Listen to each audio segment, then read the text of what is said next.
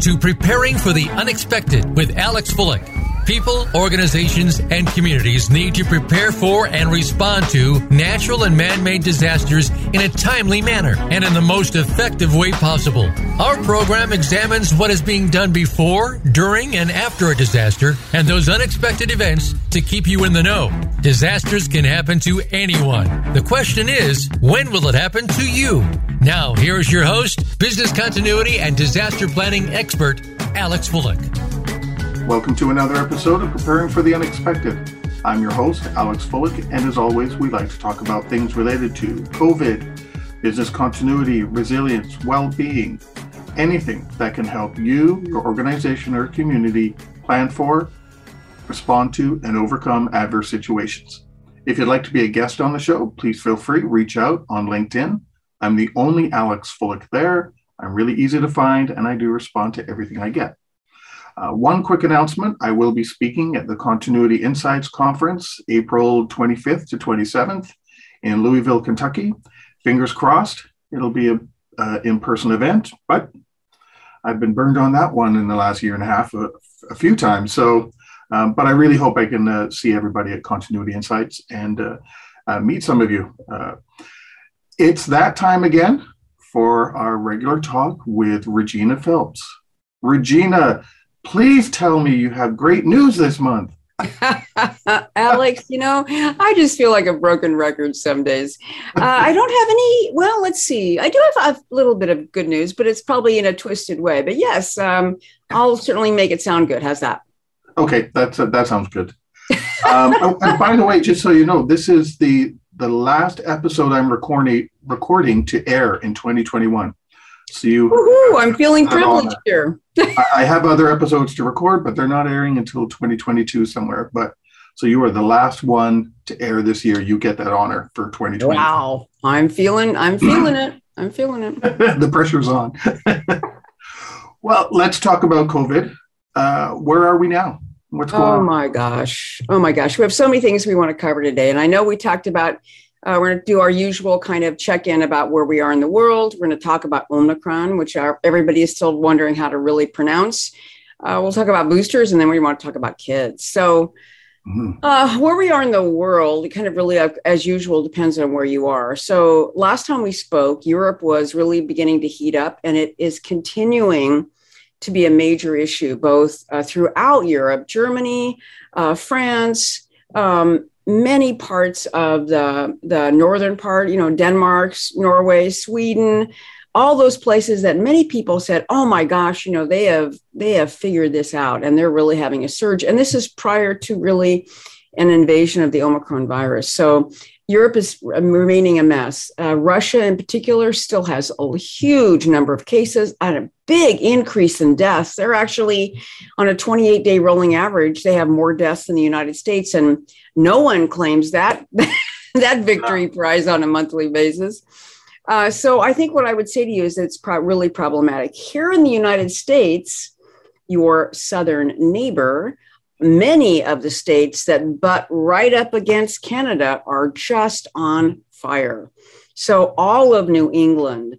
So if you sort of start at Maine and you cruise all the way along, Michigan, Wisconsin, it is really a problem. And so we're also seeing this very northern, eastern flame up in the United States, but it's also moving down through the center part of the country. So Nebraska, Kansas, all the way down into New Mexico. And I'm starting to see in the last couple of days, Texas really beginning to have more cases. One thing I would say to you, though, is that I think as more people get vaccinated, cases are always a really big indicator to look at, but you really want to be focused on hospitalizations. So here in the United States, sadly, we're already starting to see our post-Thanksgiving peak or rise in cases and hospitalizations. And that's been over the last few days. So our Thanksgiving was roughly about 10 days ago or so, something like that. And so essentially now we're starting to see this rise in cases. So we're kind of a mess here in the United States, just in a different part. Europe is not doing so well. Africa is starting to light up with Omicron. And Asia currently seems quiet. But what about you in Canada? Well, we seem to be heading in the wrong direction right now. We are, I think I had mentioned before, our Thanksgiving is early October, first week-ish or so. And shortly thereafter, we started to see an uptick. But then as that uptick was starting to occur, the borders were open again. So now your neighbor, our neighbor, but it was going both ways. Let's be honest. We were coming down to the U.S. as well, but we were also opening up more to European travel and the globe. Put it that way. So now we're seeing an uptick, and overall in Canada, our deaths are just below 30,000 now. Cases have been 1.8 million plus. Vaccines, the first dose, we have over 80% of our people vaccinated. You're a rock star. Second dose is over 76%. Wow. And we're going to talk about boosters later, so I'll get to that piece later. In Ontario here, we're starting to see, we've had multiple days in a row of over 1,000 cases now, when we were down to 200 to 300, somewhere in there. So we're really seeing an uptick. And just before I came here, I caught the tail end of a report on CBC News that I had playing in the background before I turned it off that said potentially in January, which is not that far away, Ontario could be hitting 3,000 cases a day at the rate that we're going now. So that's not good. I know I've got some other numbers, but I'm going to talk about those when we get to some of the other sections here. But a couple of other things that have cropped up that I've noticed is the surgical backlog for elective surgeries. People are now getting concerned because what at one time may have been not a priority, well, it's been snow plowing. And now a lot of people that didn't need their surgeries do need their surgeries. And a couple of other things about the world. I don't know if I'm sure you notice. Germany is suggesting restricting travel over the holidays again. Right. They've closed all their Christmas markets. They pretty much shut down, and that's a huge Christmas country. Yeah. That's and other places are starting to look at that as well. And the floating petri dishes called cruise ships.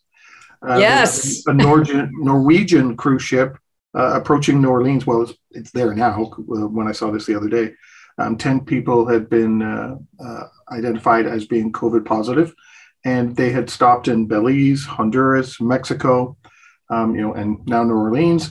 So who knows what's going to happen? I can tell you how many people were infected when they actually disembarked. It went from 10 to 17, and 2 of them had the Omicron virus. Yeah. So, and they were, emptied out into the streets of New Orleans. That's how it works. So who knows what's going to happen there?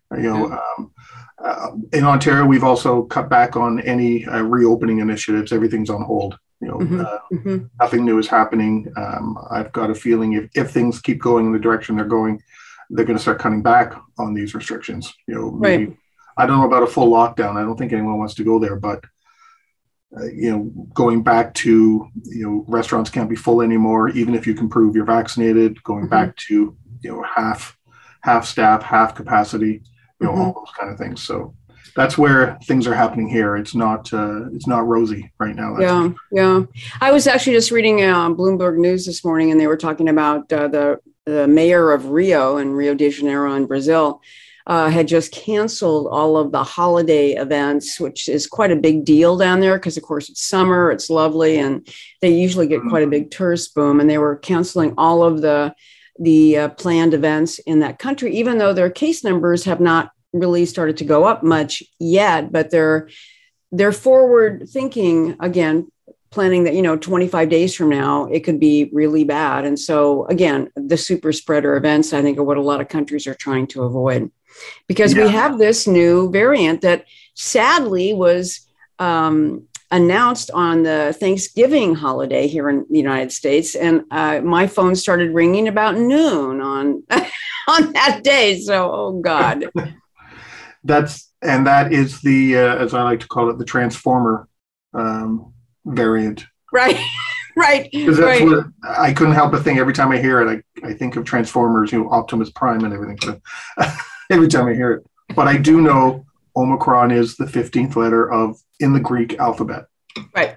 And very good. That in itself is scary. That means there are 15 other variants out there. Actually, no, they skipped new and they skipped Shay because new would be confusing if you said it's the new variant.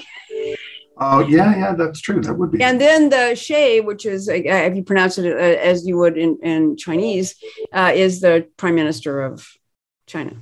So who decided to skip those two for 2 words. So we have out of the word number 15, but we did skip 2. Then it's still scary because that's 13 variants, but we are familiar with the original COVID and the 4th one, Delta variant. Mm-hmm. Oh, this is the 13th. Right. So what do we know, or, I guess, what don't we know about it right now? Well, let me just show some slides here because it's easier to talk through this stuff if I actually do, because I just want to do a really quick dive here. Just make sure that you can see those. Yeah. So Omicron. So it actually was first originally discovered on November 8th, and it was collected from a sample in Botswana, but actually analyzed in South Africa. So it was found on the 8th in South Africa. It was found on the 9th in Botswana. There were other samples that were found on the 10th as well. It actually is really, really, really different. And this is what has really terrified people all over the world. So we're recording this on December 8th. So when anybody hears this and it drops on the 16th, just be aware that there hopefully will be a lot more information than I'm going to be sharing with you today. Yeah. So it's already, as of the 5th, it was in 46 countries. That was 3 days ago. I actually counted this morning. It's up to 60 and in 15 states in the United States. It is a really different virus. And this gives you a sense. There's some really great sites, and I'll send you your link that you can put up on your site that you can monitor it. So what you see in this particular diagram is actually at the very top is Delta, which is actually consume the world. But you can see already the bottom circle is actually Omicron, and it is starting to replicate. And this is genetic samples that have been dropped in to a website called Next Strain, which is a website that scientists from all over the world drop in their genetic samples, and you can actually see it change almost in real time daily. It's pretty, and you can get a sense of the spread. And when Delta took over, everything else disappeared, and all you saw was this incredible increase in Delta. So the thing that's actually terrifying about this is the mutations that are on the spike protein, which I know you've heard ad nauseum. There are 32 mutations. And this is a problem because this is where our antibodies essentially are going to be effective or not. This is what the vaccines are targeted as for the spike protein. This is what the antivirals are. Just to give you a sense, Delta only had 9. And people thought that was gigantic. So this has 32 at the spike protein and a bunch of other mutations. There are 2 theories about how this particular virus came to be. One is that it could have come from a person who is immunosuppressed. So in South Africa in particular, and at many of the African countries, they have a large population of HIV. And so those individuals are very often immunosuppressed, either through medications or through the disease itself. If a disease gets into somebody who with an immunosuppressed condition, which could be cancer, or it could be a variety of other things, organ transplants, what happens is that the body has a very difficult time clearing the infection. And so you start to get better, and then you have a relapse, and you start to get better and you have a relapse. And that's because that virus is constantly changing and mutating inside of you because it's trying to survive, and it gets beat down, but not all the way. And so then what happens is that mutation, and this has been documented in hospitalized patients with immunosuppressed conditions, is that it can just continue to make these incredible changes. And so that's one theory. The second theory is it could have popped into an animal, had a variety of changes, and come back to a human. Ooh. And that's being studied in South Africa. So it's not so important as to how it actually happened, but that's the 2 theories that are currently at play, if you will. And this just gives you this is a interesting image. It shows you on the far left are the top looking down at the spike protein. And on the middle section are the mutations to Delta, where you see the blue, white, and pink dots. So this is the two different views looking down at Delta. On the far right, the two views you're seeing is Omicron. And all of those colors are showing you all of the different mutations on the spike.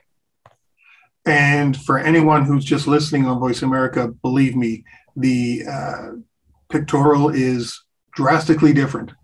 Right. And that's why I think it's actually helpful to see it. Because we can see, you can hear about the changes on the protein. It's like, well, so what? But then when you see it, it's like, oh my gosh, it's a lot. Yeah. It's from black and white to multicolors. Right. A lot of them, you know. Right. So last night, the first study out of South Africa was released about the effectiveness of vaccines. So as you know, the vaccine effectiveness issue is a big concern. And so the Pfizer vaccine was tested. Now, let me explain how that works.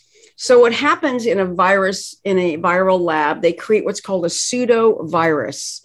So they actually take the Omicron model, if you will. They take the spike protein of the virus and they place it on another virus so they can actually experiment with it. And that's called a pseudovirus. And then what they do is in a petri dish, essentially, they apply what are called antibodies. And that's from blood samples. And they were using blood samples of individuals who had been double vaccinated, so 2 shots of Pfizer.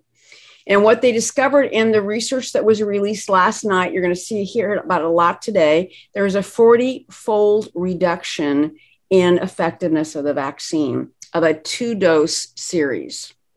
So what's the 40-fold mean? That's a really great question. Does that equate to 40%?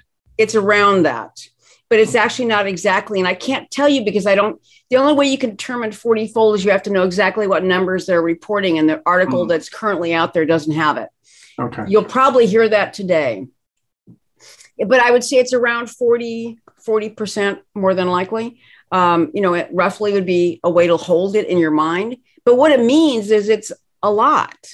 And that's going to be a problem potentially. But they haven't tested yet blood that had been boosted.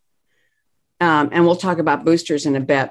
And I just want to remind people, I know we're at the end of this particular section, but there's 5 ways that you evaluate a variant. And I know everybody's become a epidemiologist, so you probably all know this by heart. But first of all is transmissibility, which I mean is how quickly it's able to move from person to person, right? How much more transmissible is it?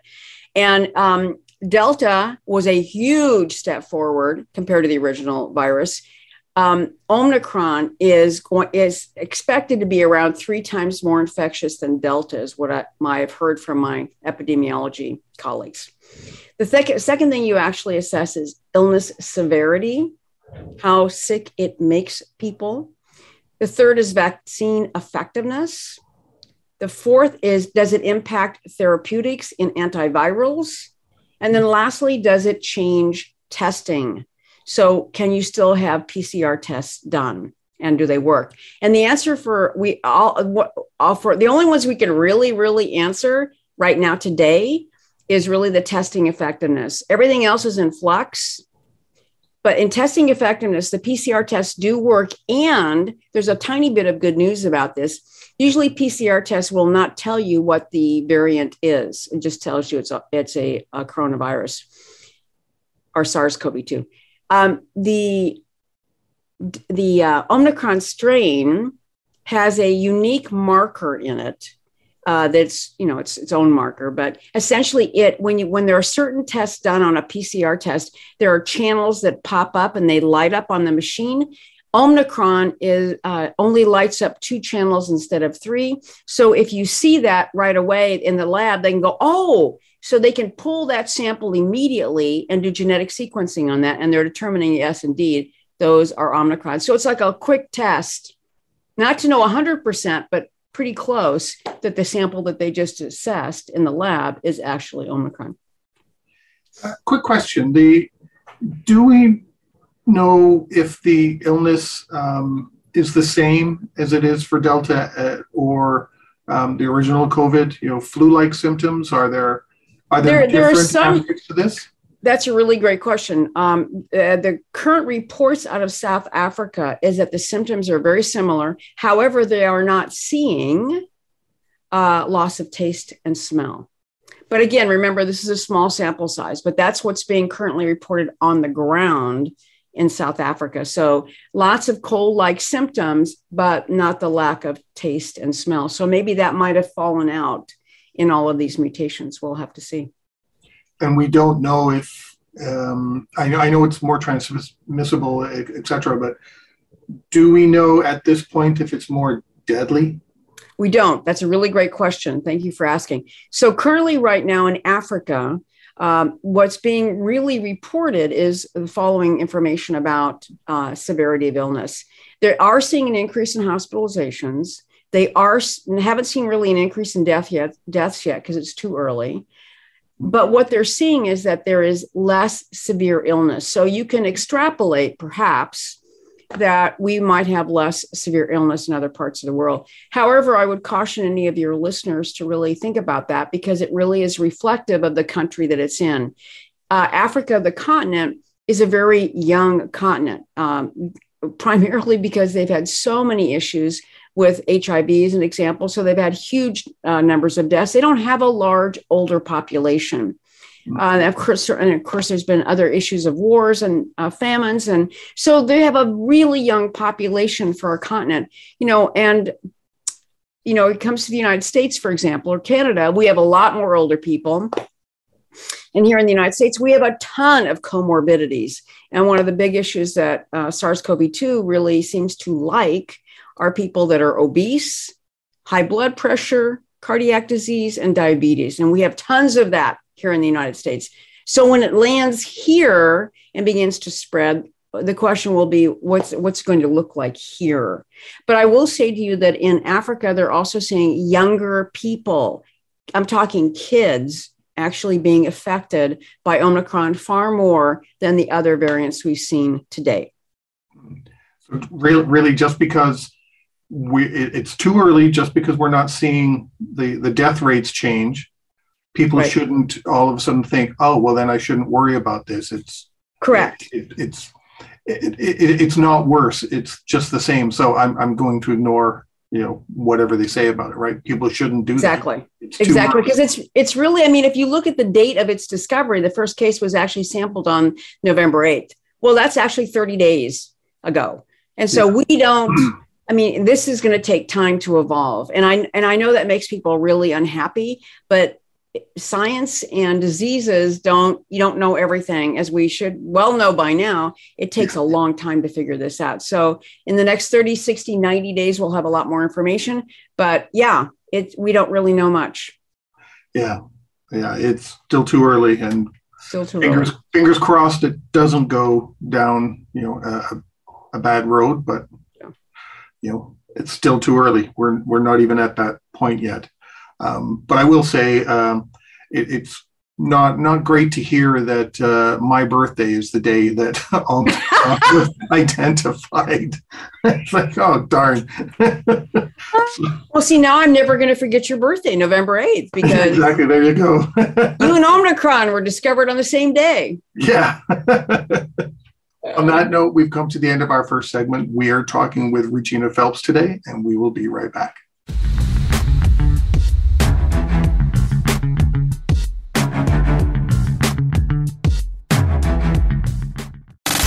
Have you friended us on Facebook yet? Why not? Just go to facebook.com/Voice America or search for the keywords Voice America. Once you are part of our Facebook network, you'll receive daily messages about what's happening with our shows, this week's featured guests, and new happenings at the Voice America Talk Radio Network. And you can add your voice to the always active discussions on our timeline. Just go to facebook.com/Voice America or search for Voice America. Are you ready to hear from investors and get insight on different asset classes? Join host Troy Eckert for the program Talk with the Texan, Money and Life. Troy works with high net worth investors and is ready to bring you the secrets he's learned in his 35 years of alternative investment experience, along with his guest experts. If you want value, you'll need to listen in live every Monday at 5 p.m. Eastern Time and 2 p.m. Pacific Time on the Voice America Business Channel. Small businesses are in trouble, and it didn't just start with COVID-19. From the recession several years ago to the revolution of e-commerce giants more recently, small businesses are getting hit hard and need to come back. Tune in to Business Buzz and Business Watch. It's 2 shows in one, hosted by Frank Hellring. We'll help your small business bounce back with best practices, guest experts, and resources that you can use to strengthen your small business. Listen Wednesdays at 10 a.m. Pacific and 1 p.m. Eastern on Voice America Business. It's time to take charge of your own career path. But how do you get started? First, tune in to The Career Confidant with Marie Zimenoff. Each show will feature national business leaders, tips and insight from Marie and her guests, career management tools, and a weekly career smart tip. She'll help you move forward, earn that promotion, get hired into the career you want, and brand yourself. The Career Confidant is broadcast live every Monday at 3 p.m. Pacific Time, 6 p.m. Eastern Time on the Voice America Business Channel. Get the news on our shows and other happenings by following us on Twitter. Find us at VoiceAmericaTRN or twitter.com/VoiceAmericaTRN.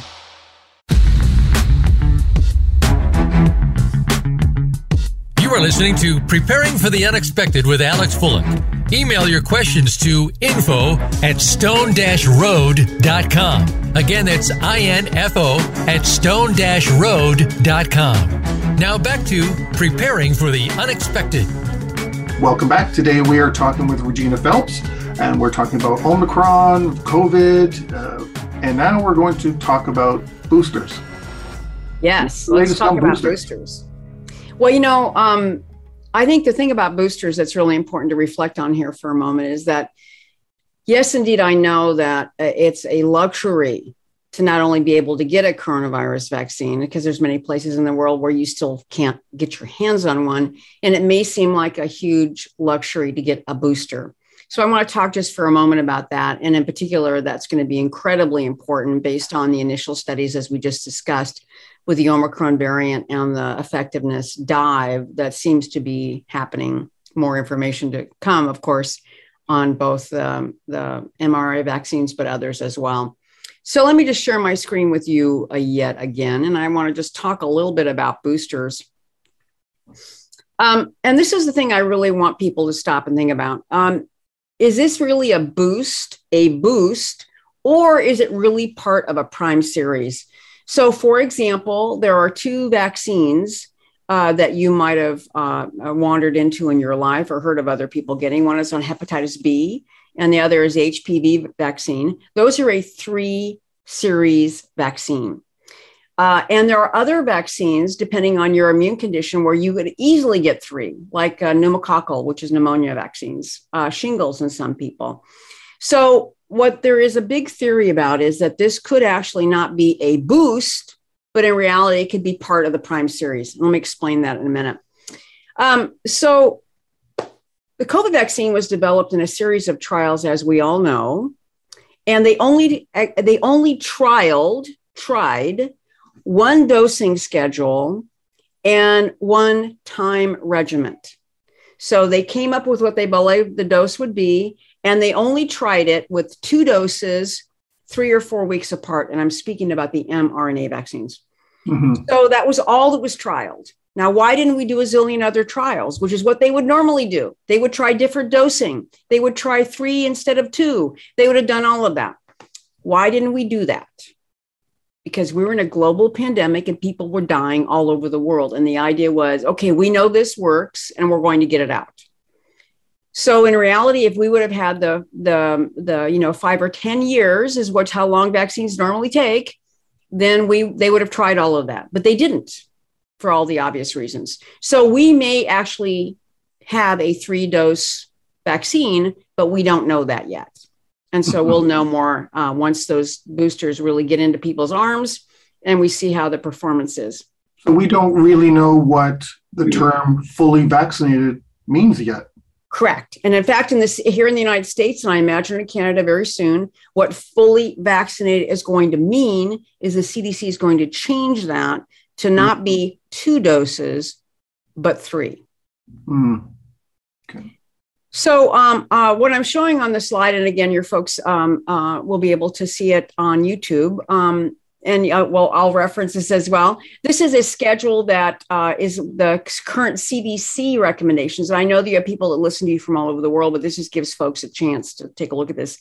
And so it talks about the different dosing of Pfizer, Moderna, and J&J, which are the approved vaccines here in the United States, and when you can get boosted. So essentially right now it's 6 months after your final second dose of the mRNA vaccines, that's Pfizer, Moderna, you can get boosted. And for J&J, it's 2 months. And very much in the studies, J&J is really looking like it is a 2-dose vaccine, but again, they only tested 1. And so it's very likely going to be that.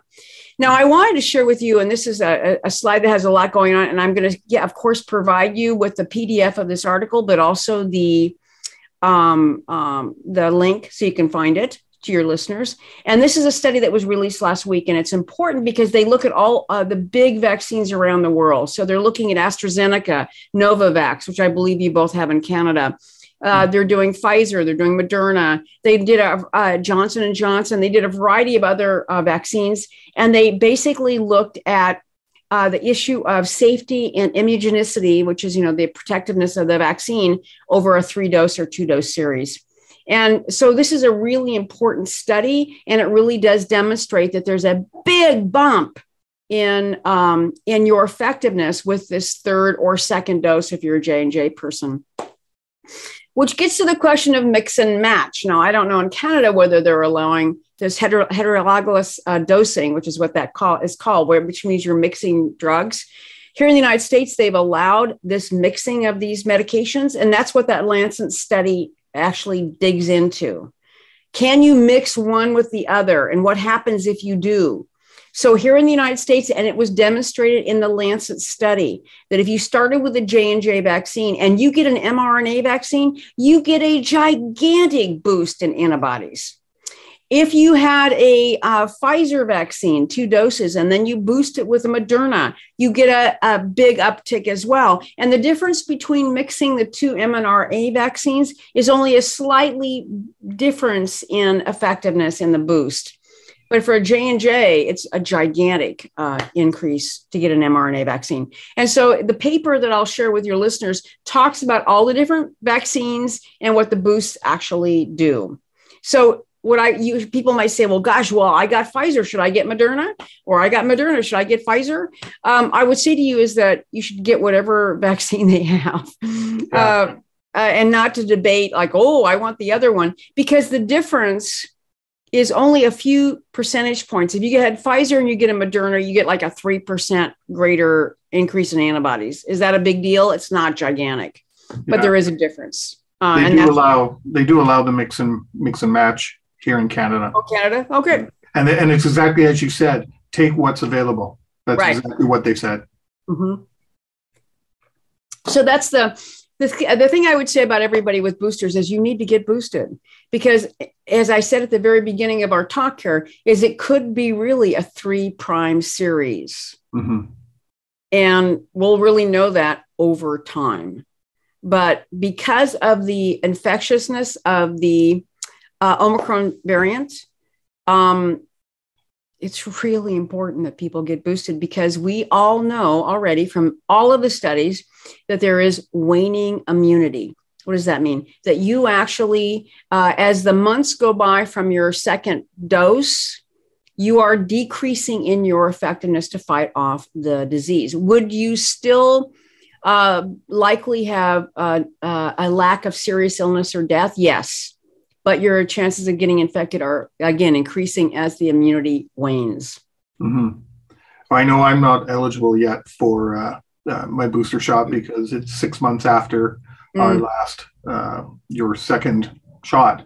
Mm-hmm. So I still have just over another month to go yet before I'm eligible. But they currently in Ontario, anyway, it's anybody 50 and above who fits that criteria. though I'm already hearing that they're talking about starting to lower that already. So right. that I've got a feeling it's going to be a mad dash. Like everyone right. is eligible as long as your 6 months has gone by. Just sign up. Right. And I think that's initially what happened in the United States, is that there was quite a bit of, tiering, if you will, about who was eligible. And then I think within the last 2 weeks, they've said, okay, if you're it's been more than 6 months or 2 months for the J&J, anybody can line up. Yeah. So I know those talks are happening. So it'll be interesting to see what happens over the holidays, how they change, and what the status is the next time we talk. Right. So let's take the rest of our show. We're going to talk about vaccines and children. Yes, super important. It's really important because I don't have kids of my own, but I have seen so much misinformation with regards to this. Yeah, I mean, I look at the whole issue of vaccines and children, and it is, as you just said, filled with misinformation. So here in the United States, we now have vaccines all the way down to the age of 5. So the Pfizer vaccine in the U.S. has been approved between 5 and 11. And of course, we do have the vaccines between 12 and 18 for adolescents and young adults. So this is a really important issue. And again, it gets back to why would I vaccinate my kid, right? Because after all, there is this belief that kids don't get COVID. Well, first of all, that's not true. And I'm going to show my slides, if I may. And let me just sort of dig into this piece a little bit. So, and I'm going to go kind of quick here for a second. So COVID in children. So in the United States, and the reason I'm referencing only US numbers is that those are the ones that's the easiest for me to find. This, of course, is a global issue for kids. Currently, right now, the American Academy of Pediatrics says since the beginning of COVID, 17% of all COVID cases are kids. So it's not nobody. There's a lot of them. But just in the last month, they're making up 25% of the cases. It's the 6th leading cause of death for children in the U.S. under the age of 12 is COVID. So this is not like it doesn't affect kids. And during the Trump administration, they said over and over and over again, kids didn't get it and it wasn't a problem. And that is not true. But that still hangs in people's minds. It's the 6th leading cause of death for kids under the age of 12. And I just want to point this out. When you think about that, what about adults? COVID is the 2nd leading cause of death in the U.S., with heart disease being number 1. This is for all ages. Wow. It's beat out cancer. It's beat out accidents. It's beat out strokes. This is a big deal. This is a big deal, right? So it's affecting tons of people. I'm going to skip through that. So I just want to talk about what they've seen since the Delta variant arrived in the United States. Is we've seen a 10-fold increase, 10 times hospitalizations in kids 0 to 4. And that's a big deal. And so I think that's an important thing that people need to think about. And as far as deaths here in the U.S., I don't know about in Canada, it's reported by age and sex. So between 0 to 4, since the pandemic began, there's 105 young children that have died that are female and 119 that are male. You'll notice that the numbers are higher for boys. And from 5 to 18, it's 225 females and 292 boys. And that's as of December 1st. So boys seem to be more affected, and that's also for adults as well, than women as far as deaths. Long COVID and other things are more women. Do we know why? No, we don't. Okay. But I think we could probably guess a little bit, but yeah, I would be certainly guessing. I do want to say that if people have children, young children, babies under the age of 1, they are really at severe risk for COVID because they have a very immature immune system, and they also have tiny airways. And so they're more inclined to have breathing problems. And so newborns can get infected with COVID during childbirth, but they can also be exposed to caregivers. And infants have a much higher viral load. There was a study that came out 2 weeks ago showing that babies when they got sick, they got a huge viral load and they had a very hard time clearing it. But there's a good piece of news that if the mother is vaccinated and breastfeeding, they can actually transfer their antibodies to their baby. And so for a woman to be pregnant and lactating, so when they're pregnant, they're going to transfer some antibodies to the baby simply because of the pregnancy and the blood exchange between the fetus and the mother. If they're lactating, then they're going to be able to get antibodies to the baby. So that's the only protection this young person's going to get is from their mom. And this is really important. There was a big study that came out about the number of babies dying. This was a study out of South America, that it was a huge cause of death when there were big surges in South America. Yeah, right. So let's talk about myocarditis. This is something that everybody talks about when they talk about childhood vaccines. Myocarditis is an inflammation of the heart, and it can have a variety of symptoms. It's not uncommon after many vaccines that you will have an inflammation of the heart. It affects boys more than girls. But myocarditis is also a complication of getting COVID. And many parents will say, I've heard about studies where kids were vaccinated and they got myocarditis, and I don't want to vaccinate my kid because I don't want them to get myocarditis. The number one risk factor of getting myocarditis is being a boy, not a girl. It is a risk factor for boys, not girls. Myocarditis is a side effect, if you will, or a illness that can cause from a COVID infection. Uniformly, it's much more severe to get myocarditis from actually getting COVID than it is a vaccine. Myocarditis in most children, and it's been adolescents, not young kids, and adolescents, this has been a major issue that kids will have some chest pain. They'll have some discomfort in their chest, and essentially you treat it with Tylenol, other pain relief drugs like that in particular, and then rest, and it goes away within about a week. But this is one of the things that many parents will point to. Is like, oh, I won't do this because I don't want my kid to get myocarditis.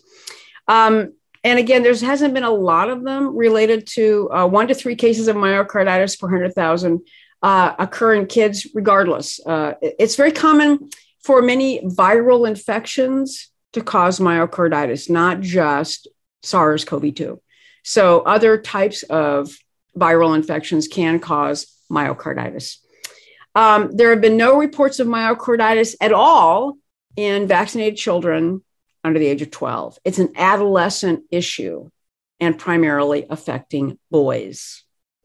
So I just want to really emphasize that because that's a huge thing I hear from parents a lot.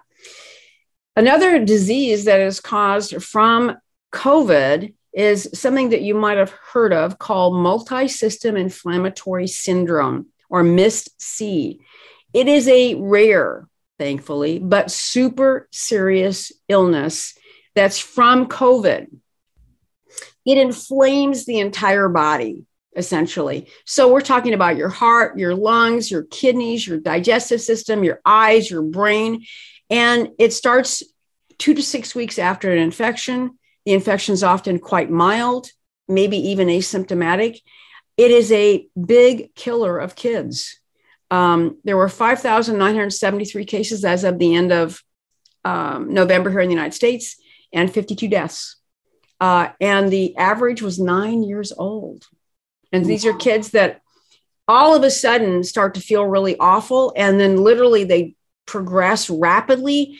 And they end up in an ICU. They end up on a ventilator almost always. It just ravages them. And the ones that survive are really severely compromised. And it's a big deal. So it's not a lot of kids. What do you mean by severely compromised? They have, again, this hasn't been for the last 2 years, right? I'm observing this, is that they have really long-term health issues, their lungs, their heart,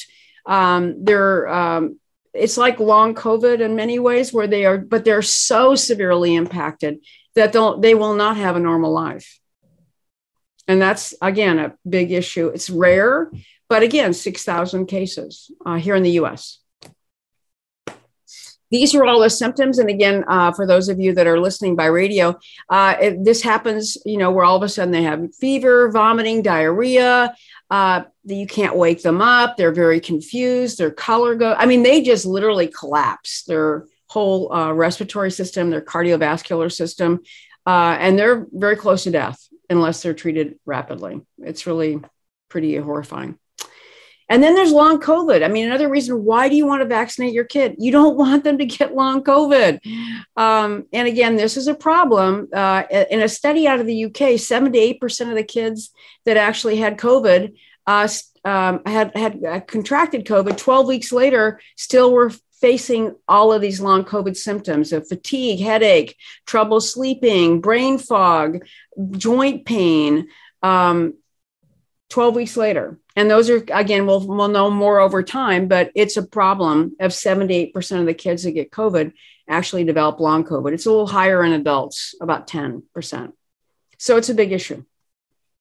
So those are the reasons we want you to vaccinate your kids. You don't want them to get myocarditis. You don't want them from a disease. You don't want them to get MIS-C, and you don't want them to get long COVID. So that's a big deal. And I just want to remind your listeners, and we've talked about this before, is that COVID is a respiratory illness, and it attaches at every ACE2 receptor. So it's a respiratory illness, but it affects almost every organ of your body. And that's where long COVID really comes to play. It affects your lungs, your heart, your blood vessels, your brain, your kidneys, your stomach, your intestines. The list goes on and on. So it's not that it only affects your lungs. It's not the flu. And that's really an important thing to think about with your kids and vaccinating them. So I think that that's really critical. I think that's interesting. You said it's not the flu, because a lot of times when kids go to school, parents already have it in their mindset, oh, my kid gets, quote, the flu or a cold every 2 weeks and brings it home. Right. But we've got to be vigilant, because it could be more than that. Right. Absolutely. And so what I just want to say, I know that we're getting close on time, is that around the world, there's a variety of vaccines that have been approved for children. So in Canada, Israel, and the United States, they're using Pfizer from 5 to 11. And that dose, just so parents know, is half the dose. It's a third of the dose, They get 10 micrograms. If you're 12 and older, all the way up to your dose, you get 30 micrograms. So little kids are getting a third of the dose. You may say, well, is that effective? They have really robust immune systems, and they're getting a third of the dose, and they're getting a great antibody response. So they didn't have to give them the full dose. They gave them a third. And there has been no side effects, no serious side effects. They have a sore arm. They might feel a little tired the next day, but they have been, in the United States, there has been no serious side effects for young children. Same in Israel. I don't know about Canada. In other countries, Cuba is doing their own homegrown vaccines, which apparently are very good. In Cambodia, they're using the Sinovac, which is a Chinese vaccine. And they've also launched Sinovac as trials in a variety of other countries. So more of that's getting pushed out. And again, what I would just say as we close here today is that the vaccine is the same vaccine that adults get, but a lower dose. There's been no serious side effects at all in children and Israel from 5 to 11. And what they get is a sore arm, tired, fatigue, maybe a little bit of a fever. So when people say, I don't want to vaccinate my kids because I'm afraid of the side effects, or I'm afraid what's going to happen, what I would say to you is that when you look at the dosing and you look at the current study, which now here in the United States, I think 5 million kids have gotten this vaccine, there have been no side effects, serious side effects. So look at the impact of this disease on your child. Look at the impact of potentially of them getting things like long COVID, MIS-C, the impacts it has on their body overall, every ACE2 receptor. If you could actually prevent your kid from getting sick, wouldn't you do that to prevent any of these other issues? And again, I want to remind you, here in the United States, it's the 6th leading cause of death for kids right now, today. That's staggering. Just to hear that. We only have a minute left, so I'm just going to share those numbers that I said earlier that I would share about booster shots or kids and needles. In Ontario here, for the first dose for 5 and above, we're at 85%. And for 5 and above, having received 2 doses, we're at 81%. I'm rounding the numbers up, by the way. Mm-hmm. And for 12 and above, it is for 1 dose, it's over 90%. And for 2 shots for 12 and above, it's almost at 88%. You guys are rock stars. You are rock stars. It's interesting that those numbers are higher for kids than they are for adults. So I would like to see a study on that eventually one day, why the discrepancy. Our parents not wanting to get the needle themselves, but know that their kids should. So, I'll just say one thing. I know we're almost out of time, is that here in the United States, the vaccine profile of a kid is replicating in the vaccine profile of the parent. So if the parent is a big vaccine person, that kid's vaccinated. If the person, the adult's not vaccinated in that home, the kid's not vaccinated. And unfortunately for us in the U.S., that's a lot of people. Yes. Yeah. Well, we have come to the end of our show. Regina, thanks so much for sharing this information, especially about the kids. I really hope parents out there or people that are questioning or have the wrong information really pay attention to some of this. You are going to provide me some of those links, and I'm going to put them in the description of the episode on YouTube and Voice America. So please check those out, everybody, if you want to see the source. It's not just someone, we're not just talking about it. We've got the real science and reports behind it. So please check those out. And since this is the last show, Regina, I wish you happy holidays and a happy new year.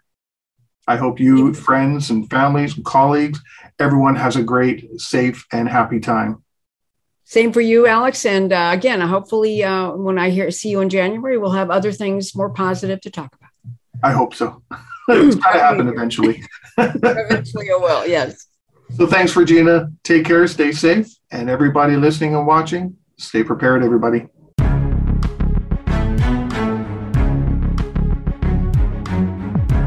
Thank you for joining us for Preparing for the Unexpected.